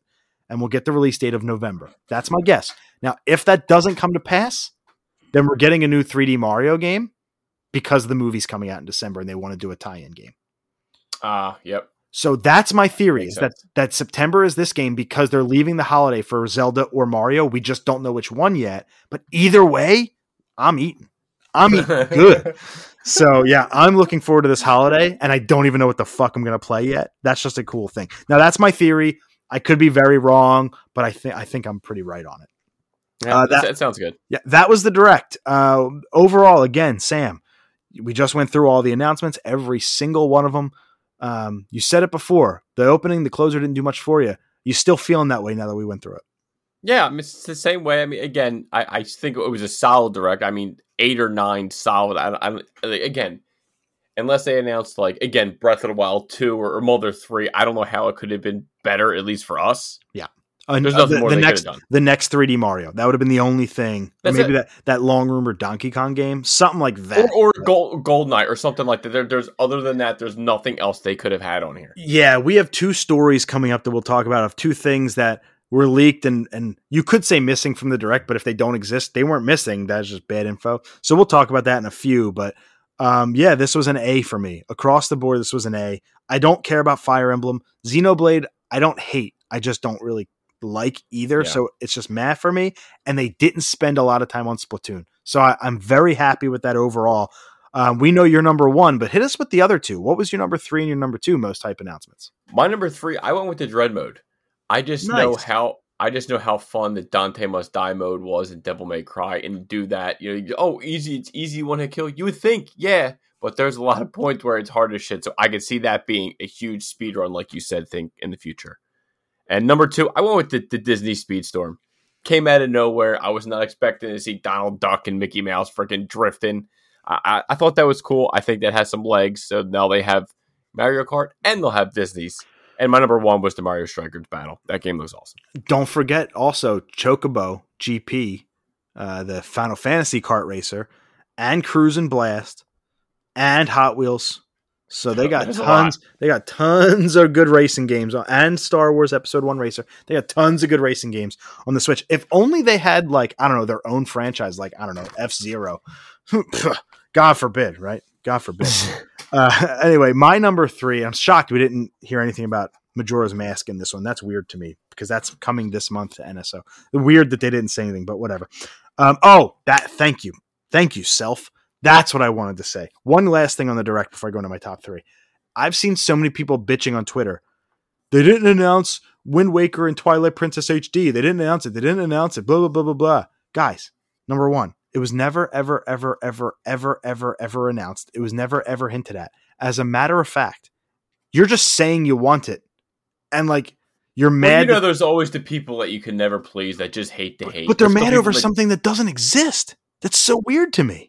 And if it does exist, great. But Nintendo, in February of 2021, at the first direct back in 537 days, when they gave us Skyward Sword HD and all that other stuff, that little Game & Watch and whatever, they literally said, we don't have anything else planned for Zelda's anniversary. We don't anticipate any more releases. They weren't fucking lying, guys. Yeah. Like, how can you be mad at them for not announcing these games when they said up front that they don't exist? They very well could, especially if Breath of the Wild gets delayed. That's fine. They very well could. But why are we mad about something that Nintendo is open and honest about? It just blows my mind. Like Prime HD Remaster, the Metroid Prime 4, all these other games, guys, they have plenty of other time to announce it. They got the June Direct, they got the September Direct. Don't worry, fam. This was for the first half of the year. We don't know a lot of Nintendo's second half of 2022, and the first half is stacked beyond belief now. It's okay. Everything will be fine. Not all hits. There are some misses there. That's okay too. You have other consoles. Go play your fucking PlayStations. It's a great console. Go play it. It's fantastic. I'm still playing PS4 games on it. It's so good. My number 3 was Earthbound and Earthbound Beginnings on Nintendo Switch Online. Again, not new games, but it gives me faith. They know. Keeps the hope alive. It gives me hope for the future. They know how much we're clamoring for it. They're going to track the analytics on this game in a way they haven't before. And that's exciting to me. Nintendo referred to them in their PR, their literal press release about this direct as fan favorites. They fucking know we love them. Nintendo, it's time. Bring Mother 3 home. Remake them. I don't care. Give us Mother 4. I don't give a shit. Please keep Mother alive. This franchise would work so well in the modern day. My God, please bring it back. Number 2, Nintendo Switch Sports. Not even close. One of the most nostalgic chimes of my life. I love Wii Sports. To get that back as Nintendo Switch Sports, to watch Koizumi, and I can't even remember the other dude, playing a fucking volleyball game. just made me so happy. That was hilarious. It just makes me so happy to play bowling again. I don't think there was baseball, but I hope there was. To get golf as a free update, to play online. Oh my God, I cannot wait. And number one is the most obvious number one of all time. Super Mario Strikers. Mario Strikers is the best Mario sports game franchise of them all. Better than golf, better than tennis. It's going to be here now in full-fledged HD. It's going to get the Switch treatment. It's going to sell 10 million. It's going to sell 5 million copies. The other ones probably sell like 3 to 4. Sports games aren't for everyone. I think this one's going to do the best of all of them. Mario Strikers Battle League, easy, number one. Sam, I would tell you that it's your time to talk, but it's the gaming section, and I still have stuff to talk about. I just take it over for a little bit. Yeah. Rockstar confirms that the PS5 and Xbox Series XS versions of Grand Theft Auto 5 will release on March 15th. Finally, we have a date. Finally. And they, you know what sucks? You know what doesn't suck? I was thinking to myself when this was announced, the game's never going to die. I was going to get it again, and I would have bought it on every fucking console. And I was like, let me get the PS5 version. Like, I bet you the load times are great. It probably looks real good. It probably runs amazing. Let me just get it, right? And I was like, it's because we don't got much else. Then the direct happened today, and I'm like, all right, April's good, May's good, June's good. I think I'm all right. I'm going to pass. But we now have a date, so March 15th. They also confirmed that GTA 6 is an announcement and in development. And normally, I would make that its own story, but like, obviously obviously that fucking game's in development. There's other games 9 years old. Of course, GTA 6 is in active development, but I have the quote. We are pleased to confirm that active development in the next entry in the Grand Theft Auto series is well underway. Now, they never specifically say GTA 6. It could be a spinoff, whatever. Let's call it what it is. It's 6. And that's great to know. It's going to be hopefully next gen console exclusive. There are rumors, and take it with a grain of salt, that it might go back to Vice City, which is very appealing to me.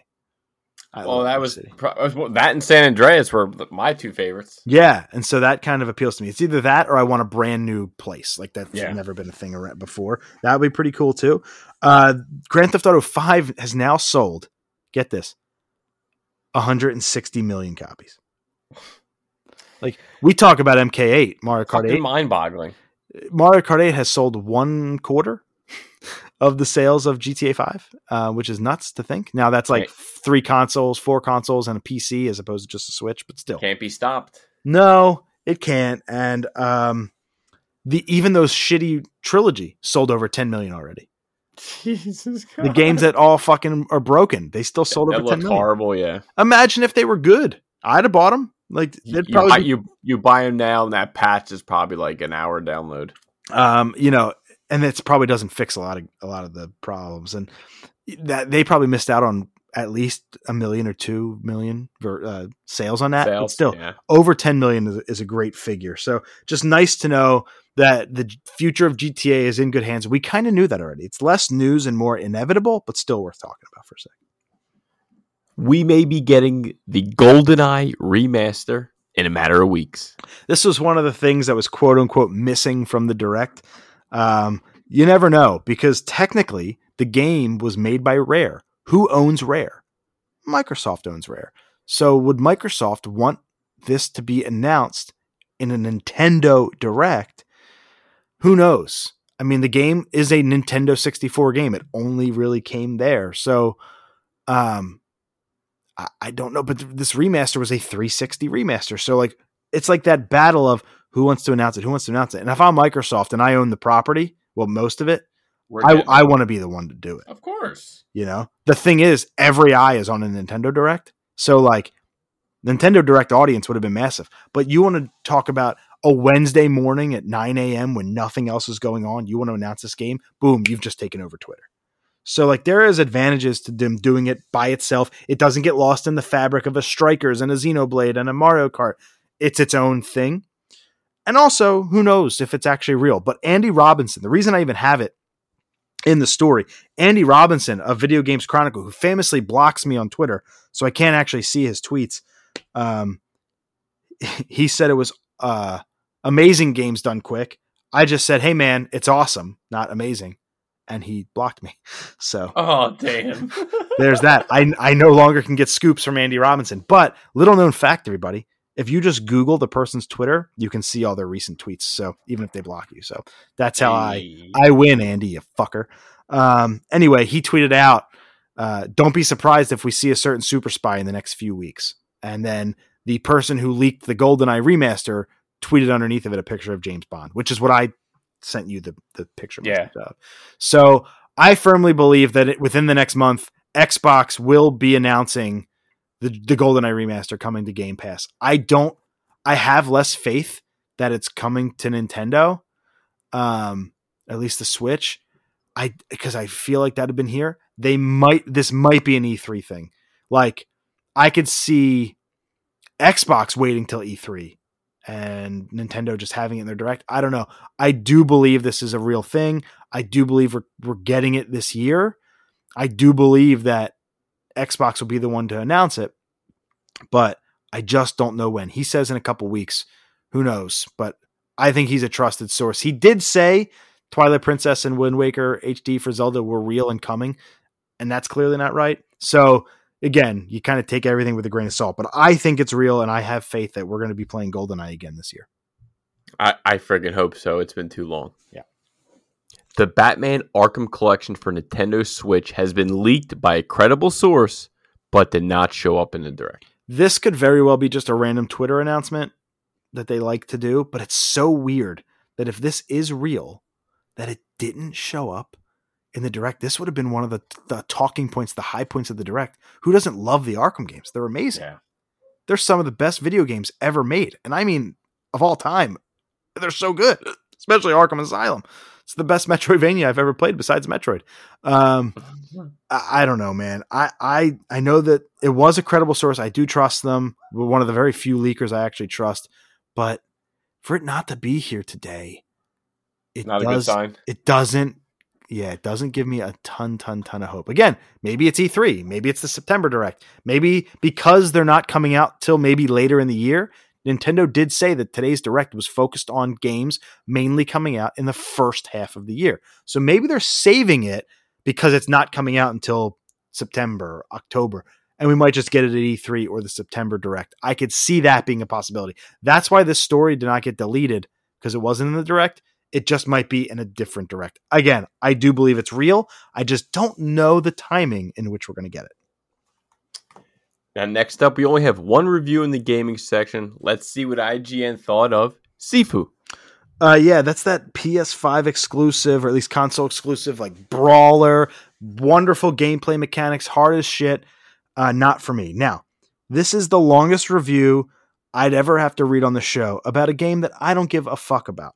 So here's what I'm going to do. Cliff Notes. Cliff Notes, baby. That's what I'm going to do. Sifu demands a lot from you. Its combat is impeccable. It's incredibly smooth. It has impactful animations, deep fighting mechanics, and challenging enemies that really want to make you fight tooth and nail for every victory. On the other side of that vicious learning curve is one of the most impressive beat-em-ups I've ever played. It's got excellent level design, fantastic music, and once it was all over, a sense of accomplishment and satisfaction that other games cannot provide. Or few other games can provide. Yes, a 9 out of 10. Now, you watched gameplay. I watched gameplay. I think this is one of those games you have to experience the gameplay to get it.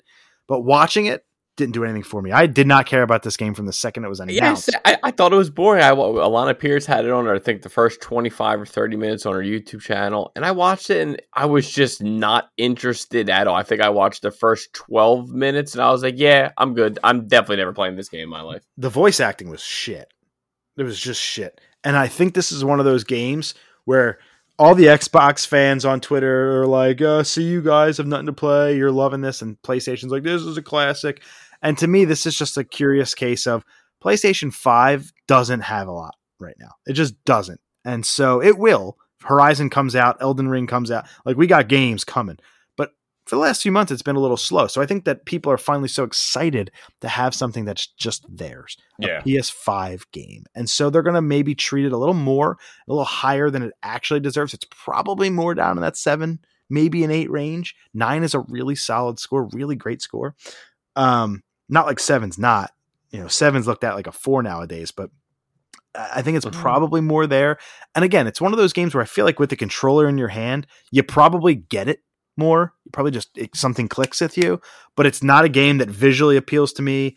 When it was first announced, I was one of the few people that just didn't care. I've never cared, and I'm going to continue to not care. Google Stadia is dead. Oh, thank God. We've been waiting a long time to have this story. We knew it. We knew it was coming, right? Writing's been on the wall. Yeah, so Stadia is basically licensing their tech out. They're going to try and sell the tech, their streaming backbone that they have, and apparently the best way to play Cyberpunk. And they're going to kind of rename and rebrand as Google Stream, I believe it's called. And if this was 2020, if I'm Sony, I'm like, yo, how much you want? How much you want? But probably not anymore. They had Gaikai for that too, so they probably might have been a conflict of interest. But like, an Xbox doesn't need it. They got a really good backbone. So I don't know who's going to take advantage of this and who's going to buy Stadia. But after a couple years in the market, Stadia is going to go the way of old Yeller. That's okay. That's okay by me, man. We all have our moment. We all have our time. It's just not a thing that ever appealed to me. There are a couple people that play Stadia that listen to this show, and good on you. But if you have to stream a game to play it, that's not a Super Nintendo game. Like I'm talking like a graphically intensive game. Not everybody's got internet for that, man. And so this just doesn't matter to me. Game streaming outside of the old retro NES, it's just not for me. And the last story we have in gaming, Xbox finally clarifies that Call of Duty and other Activision Blizzard titles will stay multi-platform and even expand to Nintendo in the future. That puts the kibosh on that. Now, there's one caveat. And I thought I was crazy for saying it. You thought I was crazy for saying it. But I've seen people with the check mark, Colin Moriarty included, and Riley Little, and a bunch of other people on Twitter saying, if Spartacus doesn't work, Game Pass is going to end up on other places. It's going to end up on PlayStation. It's going to end up on Nintendo. And that could be what this means. It could mean Call of Duty will be available wherever Game Pass is available. I could see that being something. But for now, we're going to read it as it's written. Call of Duty will stay on PlayStation. We can all shut the fuck up and go back to our lives. Everyone can calm down and enjoy your Call of Duty. For real. Like all you people that play 2 games a year, it's Call of Duty and Madden. You guys are safe. Let's move into TV where, Sam, my voice hurts so bad and I don't have a drink. I'm going to ask you to talk for as long as humanly possible here.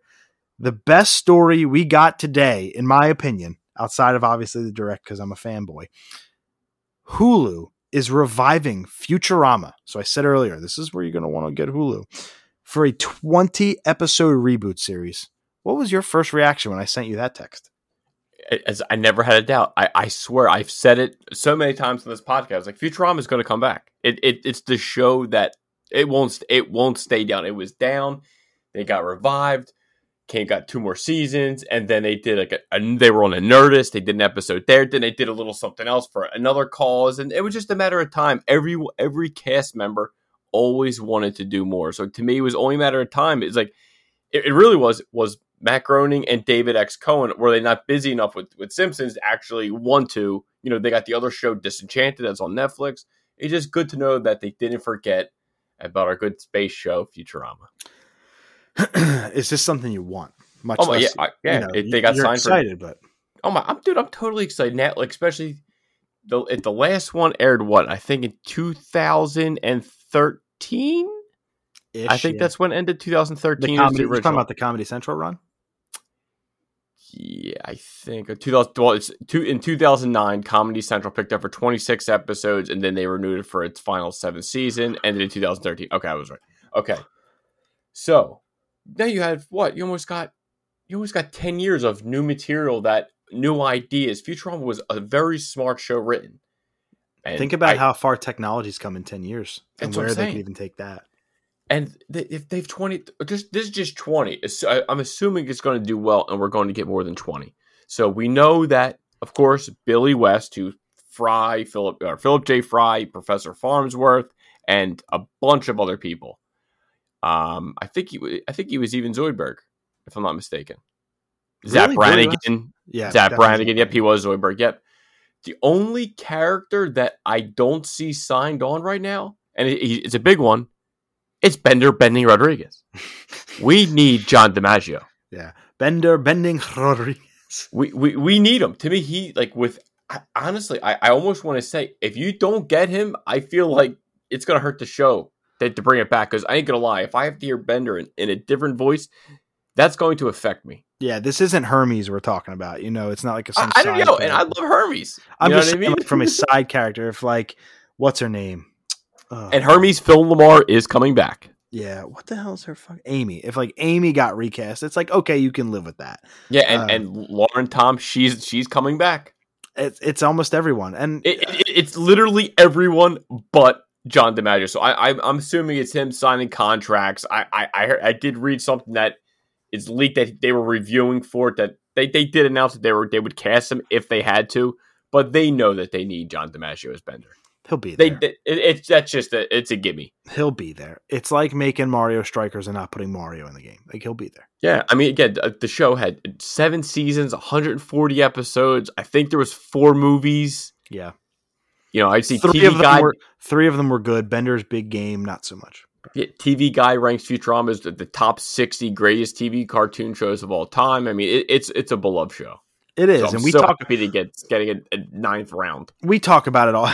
We talk about it all the time on this podcast. Like, it's one of the shows you always go back to, and like there are so many just iconic episodes and moments from that show that still hold up 20 years later, like Jurassic Park and the time skip episode, and just the premise alone of Fry getting stuck in a the cryogenical freezer for 1,000 years and coming to New York, and the things that that show nailed about the future, and B, just the incredible inventiveness of Matt Groening and team to think so far in advance of what New York could actually look like. And like, I think of my favorite episode of all time, the problem with Poplars. Just one of the greatest episodes of TV ever. And like, and dude, just to get more Zap Brannigan, just his dialogue alone, I'm good. Arguably the funniest line from the show is something we always used to say to each other all the time. Paper covers rock, but rock covers paper. Kiff, we have a conundrum. I'm just seeing now, freaking Frank Welker was the voice of Nibbler. Wow. I had no idea. Yeah. Holy. I'm just saying, like, just his voice. Oh, remember, he does talk. He does talk. I'm sure again, we won't have to wait long. They said it's going to air in 2023. Yeah, I mean, animated shows come together quickly. You draw them, you voice them, you edit them, they're good to go. There's not any special effects because they're already just animated. So, like, I love that aspect of it. I think about, like, Lieutenant Lemon or Sergeant Lemon. What is that? Jergens, sir. Jergens. Kiff, order me a whole case of Jergens. No. Oh, Pert and Popular, sir. What about your Jergens? Rub it on some homeless man with dry elbows. Jeez, dude, it's so funny looking at the whole cast and watching all of them do everyone's doing multiple voices except Katie Siegel. Just as Leela. Just Leela. Everyone else has 4 or 5 roles as one. Poplars. I can't wait. Poplars. These are great. They're like sex, but I'm having them. It's just like so many classic lines. Me and you watched that show together in your basement. I don't know how many times, like just 1,000 times, man. It's one of the best animated shows of all time. It's the show that from 2004 to 2006, it was the show that I watched exclusively at night to fall asleep to. Yeah, it was Adult Swim. No, I meant just on DVD, but like, yes. Like, gotcha. Adult Swim, all that. That's the show every night I put on to fall asleep to. For a while, it was How I Met Your Mother, and then now it's YouTube stuff. But like, for 2 years, it was Futurama, and I was at a very impressionable age back then. I was 16 back then. So this is some of the greatest news. If there wasn't a Nintendo Direct, this would have led the show. This would have been. Oh my God, yeah. So, and it's going to be in the episode title, as you can see. Nintendo Direct reactions plus Futurama is back, or something along those lines. That's how much this means to us that we put it in the episode. I will sign up and get free 30 days for Hulu for this. Then you can watch Pen 15 and Only Murders in the Building. And then there's a list of 15 shows on Hulu that I never watched. And Letterkenny. You can I can't. That show's dead to me. I can't. You can finally watch them all. I'm so excited for you, Sam. Timothy Olyphant is coming back for a Justified spin-off miniseries. So it sounds like it's just a 1-season thing. Justified City Primeval. Yeah, and again, this is another book based off it was Elmer Leonard, who was based off originally the show is based off Fire in the Hole. But again, I raved about this show so long. It was funny. I was just talking to a buddy on IG about, Book of Boba Fett and Timothy Olyphant Justified and just how great of a show it is. And I just happened to go, just type in Justified. And I see, it was like, what? In January 2022? I freaking freaked. I think this show, I mean, again, I think it's got like a Rotten Tomatoes 100%. Like every show, Timothy Olyphant is amazing as freaking Raylan Givens. This is developed by Graham Yost, and he plays a U.S. Marshal in Kentucky, specifically Harlan County, and it just gets into from booze to drugs to everything in between. It ran for 6 seasons, 78 episodes, from beginning to end. This is another show that I would consider like Breaking Bad, Better Call Saul, like that writing, the acting, everyone. Walton Goggins, this is like where I really fell in love with him as an actor. He is absolutely fantastic. Margot Marindale, she won a freaking a Primetime Emmy Award, her and Jeremy Davis, for the performances in this show. I cannot wait to go back. I know it's not going to take place in Harlan County. I think it's in Florida, I thought I read. But I cannot wait to dive back into this world. I am so excited. Me too. And this is a show I said that is now added to my backlog because it sounds interesting. I love like that Wild West setting type deal, or at least that kind of time period. And we all love Timothy Olyphant, not only from Deadwood, but even his time in a couple of other shows that I don't want to spoil out there for you Disney fans. I mean, Gone in 60 Seconds. Yeah, even he was like Detective Grykoff. He was great. So to have him come back, be the star of this series, I don't love the name City Primeval, but that's okay. Maybe it's the title of the novel. There you go. Literally, it's a novel of his book. There you go. So again, Graham Yost is coming back, who developed it from day one. I'm just waiting to hear if Walton Goggins is coming back, because the only name I heard so far is Timothy Olyphant. I mean, that's all you need, but Walton Goggins was so good in the show. I asked Ash, I said, do you have any interest in watching Justified? And without her saying, what's that? She said, yeah. So it's officially added to the backlog. I'm very excited for that one. I'll let you all know how I feel about it. I'm sure this is a 2023, 2024, but still nice to know, because Timothy Olyphant is a damn fine actor. Very underrated.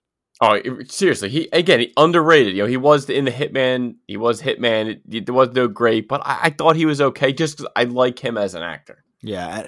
And just Deadwood is one of the most underrated shows of all time. It only got 3 seasons on HBO, and he is just so phenomenal in that. Now, I still haven't seen the Deadwood movie. It was fantastic. But yeah, I trust him. A guilty pleasure with me and Timothy Olyphant, like a chick flick, Catch and Release. Never watched it. Guilty pleasure. Juliette Lewis is in it. Jennifer Gardner, Kevin Smith. Guilty pleasure. And another one you might have saw is I Am Number 4. I don't know if you ever saw that. Never saw it. I feel like I might have heard of it. Directed by DJ Caruso. Very good film. I was waiting for the sequel, and it don't look like it. Also, in the last one, recommendation I'll give you for him is he was the villain in Live Free, Die Hard in 2007. Before, the last two after that were absolutely dog shit. This was the last good Die Hard movie. I Am Number 5 is that sequel, right? Yeah, if we got it, yeah. Disney Plus gave us a release date for the Obi-Wan series, and it's sneaking up on us, friend. It's just 3 months away. May 25th. Dude, that's it. Dude, oh my God. I can't freaking wait. I've been watching this guy. I was watching pictures of freaking him when he was training with Tony Horton, the P90X guru, to get into shape for Obi-Wan. So I kind of saw his journey from kind of where he started to where he finished. I cannot wait to see him, Hayden Christensen, Joelle Edgerton, Bonnie Piesse. I don't know who she's playing, but you at least know the first 3. And it's 6 episodes. I can't wait. I feel like this show has been the will they, won't they mystery. I feel like it's one of those shows like Hayden Christensen's coming back, and here it is. The series begins with Obi-Wan watching over Luke Skywalker on Tatooine 10 years after the events of Revenge of the Sith, and takes the character on a rocking adventure. I wish that Star Wars would kind of get away from the Skywalker era and just give us more, but it is the thing that's going to bring in. It's like Pokemon Gen 1. They remake it 15 times for a reason. It's going to bring in the fans from the originals, and that's kind of the driving force here. This is Obi-Wan from the prequels, though. Ewan McGregor is reprising his role, and we thought this was never going to come. And then now the date's like 3 months away. It's really snuck up on us. That's what a pandemic will do for you. This is a day one watch. I am very, very, very excited for this one. Long time coming. Very long time coming. Disney Plus is getting a live-action Goosebumps series. I kept this in here because I am kind of psyched. R.L. Stine is an underrated horror writer, especially that child's horror. The original Goosebumps run, I think it was on Nickelodeon or something along those lines, was underrated. I'm kind of pumped for this. I get, as a kid, being born in the 80s, growing up in the 90s, we read the books. They were at our book fairs. I read the Goosebumps. Yeah. I never even watched the 2 Goosebumps movies with Jack Black. Me neither. I didn't care. I don't even know how they are. No, but this, like that, you want to talk about nostalgia, dude? That opening theme, dun dun dun dun dun. Like that has a lot of nostalgia for me, and that slime and the girl with the haunted mask and da-da-da. I'd love to see that again. First of all, put the old Goosebumps show on Disney Plus or wherever. It's probably on Paramount Plus, I would imagine. But yeah, it makes sense. Put that somewhere we could watch it, especially if you're going to give us a new one. I'm excited for this. I do hope they keep the childy, campy stuff, and I hope they don't go more into like, I don't know how to explain it because it's Disney Plus after all. Just make sure it has that Goosebumps feel to it, and you don't go hard left or hard right. Yeah, just kind of keep it down the middle.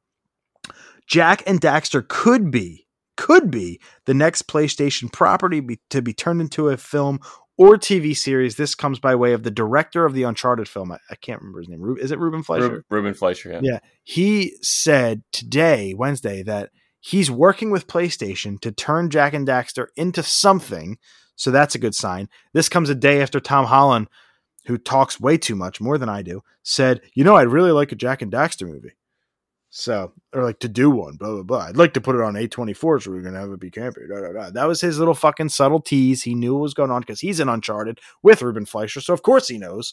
So we could be getting Jak and Daxter on top of Twisted Metal and God of War and Ghost of Tsushima and all the cool stuff that Sony's bringing us. I mean, it's definitely, a good time to be games, get some movies. Jak and Daxter was never one I played, but I did have a few buddies that absolutely loved the game and said it's fun. I did watch some gameplay. It's just, I don't know. I just never got into it growing up. I don't know if it still is. It was on sale. There's a collection of it on PS4 of all the old games that was on sale on the PS5 and PS4 stores. Pretty cheap.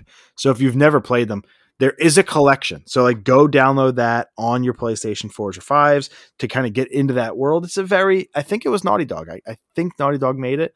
It's a very Ratchet and Clanky kind of early 2000s, late 90s kind of duo platformer type deal. It's what you're going to get with it. And I like it a lot. It's never going to be up there in my favorite games of all time. But like I said, Ghost of Tsushima, God of War, Twisted Metal, The Last of Us, all these things are becoming Bungie just got acquired with hopes of making Destiny into it. So like Sony is going to be the real driving force here behind turning video game adaptations into good, solid pieces of other media. That's good. I'm very excited about that direction. Oh yeah. Uncharted too, by the way. I forgot about that one. Lord of the Rings on Prime has been rumored to get its debut trailer or at least a teaser during the Super Bowl. I mean, of course, you and I were obviously going to both watch the Super Bowl because we like sports, football, and it actually should be a good Super Bowl. Again, commercials, they're always fun. We always usually have a top 3 of commercials. Yeah, we'll do that again this year. They did disappoint, though. I would say last year, I think there was only one good one that I really liked last year that I can remember. And again, there's a lot of trailers coming. Moon Knight, supposedly a new Doctor Strange. I'm really looking forward to this Lord of the Rings. This takes place well before the events in The Hobbit and Lord of the Rings. So this is basically the forging of the Rings of Power, the rise of the Dark Lord Saruman, and the last alliance between elves and men. I cannot wait to dive back into this world. I hope each episode, the first season, 8 episodes, I hope they're at least an hour plus each. I am ready. Can't wait. Now, this Super Bowl, for the first time, either ever or in a long time, is on NBC. Not CBS, I think was originally, or ABC. No, CBS usually carried it. This is going to be on NBC. NBC owns Universal. So there were rumors that a Super Mario movie trailer was going to be shown. I am here to quell and squash that. No way. The movie doesn't come out till December. They're not showing you a first trailer 10 months in advance. No way. Yeah, no agreed. Chance. Way too early. No chance. If anything, they'll do it at the E3 Direct, and they'll control that message. No way. A lot more eyes on the Super Bowl. They're not going to spend freaking $25 million for that trailer. But like that's why I think it's important to remember that it's on NBC. If Universal, who owns, obviously, it's NBC Universal, I don't know who would front that bill. I don't know if Nintendo would have to pay that bill, or if, because Universal's distributing the film, if they would have to front the bill for the trailer to be on the Super Bowl. But if it's on their own network, they probably don't got to pay much or anything, since they kind of own the network that the game's going to be on. So I don't know how that works. That is not my boat. It's way above my pay grade. But even though there are more eyes on the Super Bowl, I don't want it to get lost in the sauce. I don't think it would. Let it be at the Direct or after. Give it to us randomly on a fucking Wednesday for something to talk about. Who knows? Yeah. Who cares? Just don't expect a Mario trailer here. 10 months away, we're not getting a trailer this early. This is not happening.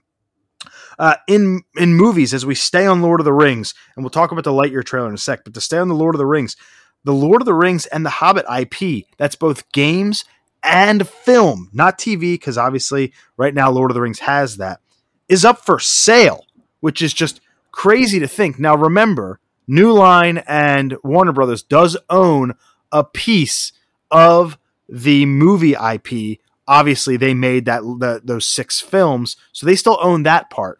But the IP itself is available for sale.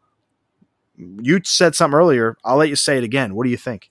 I mean, again, it makes sense. Amazon is going to wind up buying this shit. I mean, they bought the television rights for $250 million, and projected that they're planning to do a 5-season arc, which is going to be at least $1 billion. That's just in TV.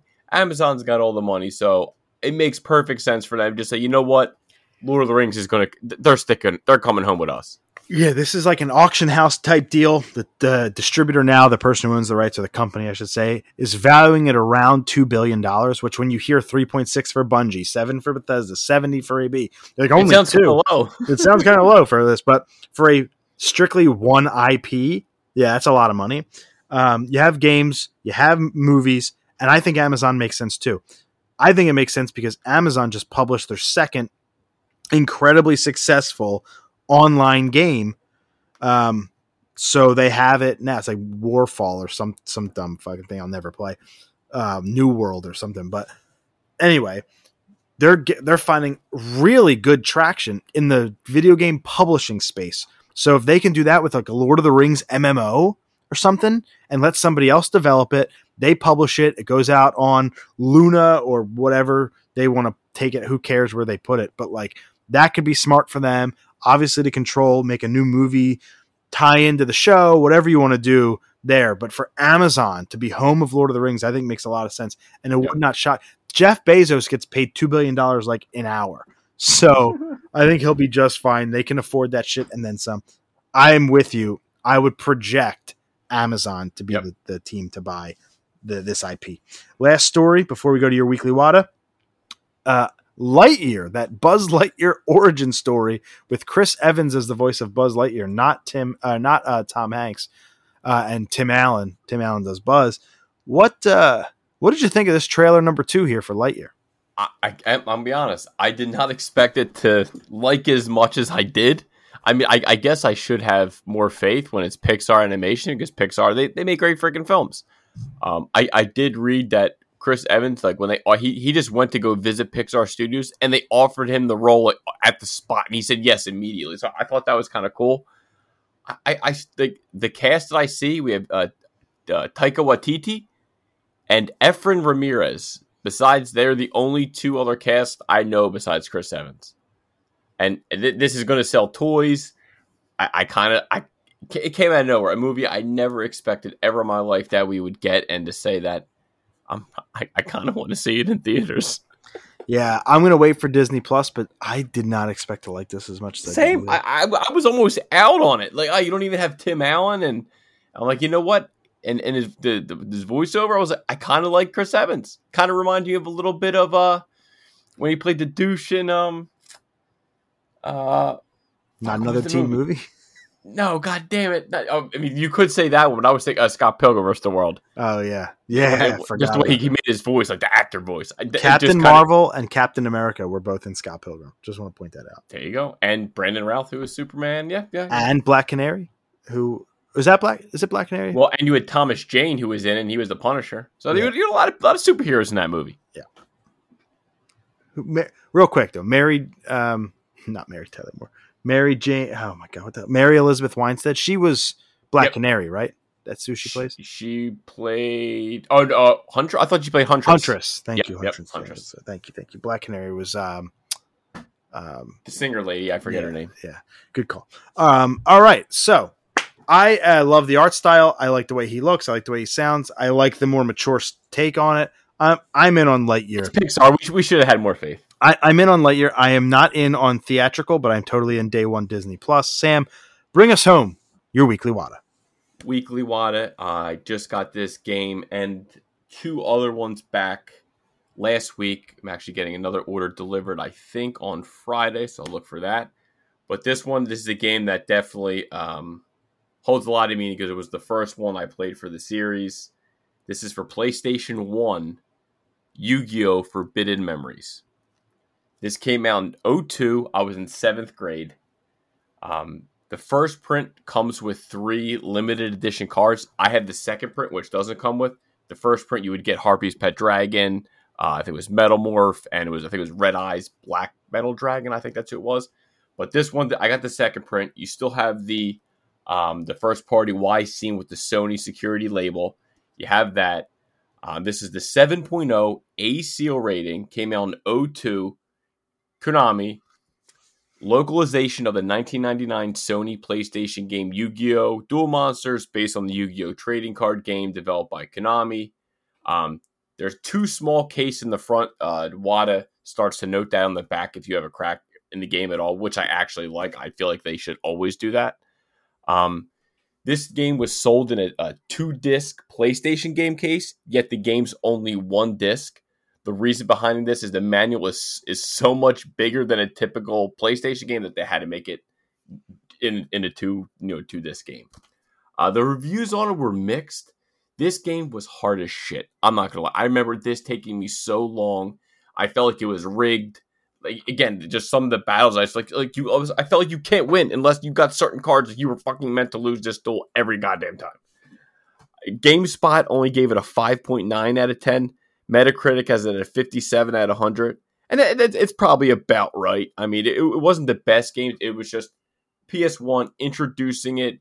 Some of the games, the way the Duel Monsters, it was a little bit different than the show. So you kind of had to get used to it.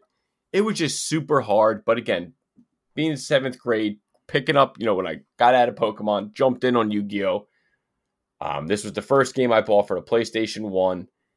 Again, it was just nostalgia. It's 7.0. It's not a crazy grade. It's probably, I'm sure it's going to be worth some money because it's still a sealed game. But it's not about that for me. It's more about the memories I had playing the game, even with Machi growing up with the card game. I know it's funny. Machi just texted me yesterday. He's loving, I don't know if it's Speed Duel, the new Yu-Gi-Oh! Game. I forget what it's even freaking called right now. But he's loving it, and he was like, "Dude, how come you're not playing back?" I was like, "Man, I'm just so old school. Like the new format it's so out of my league. I'm not even there anymore." But always love to hear when Machi's playing Yu-Gi-Oh! But again, if you didn't get a chance, I won't recommend playing it because it's well outdated. But Yu-Gi-Oh! Forbidden Memories for the PlayStation 1. The creator, basically, of Gears of War, Cliff Bleszinski, Cliffy B, just tweeted out, "Wait a minute, they're reviving Futurama without John DiMaggio. Are you kidding me?" So definitely, it's out there. And people are saying on the comments, they're trying contract negotiations. They're definitely trying. So I have a feeling it'll happen. And he loves it because he was just on, I think it was Michael Rosenbaum's podcast. And again, he loves Bender. He loves the role. He loved the cast. I'm sure at this point, it's just about money, locking him down. I'm sure they will. Everyone is tagging John DiMaggio as Bender. He's going to trend Bender, John DiMaggio just because of this, and this will push them to probably fork over the extra bucks to bring Bender back. I appreciate everybody listening. Hey, remember, this is your last opportunity, last reminder. Valentine's Day, this coming Monday, we drop our bonus episode with Mike Minotti. We'll be doing that interview 24 hours from now. Very excited about that. We have a lot of things to talk about, especially now after that direct. We'll be sure to get his thoughts because this will be his first podcast since the direct. So his first appearance talking about his reactions will be here. He did a live stream reaction to it, so technically there, but you know what I mean. It'll be here first before Games Beat the Sides on Friday. So please check out our interview with Mike Minotti, one of the Beef and Cheddar boys, and then we'll be back next week with episode 271. Google Stadia. What a joke.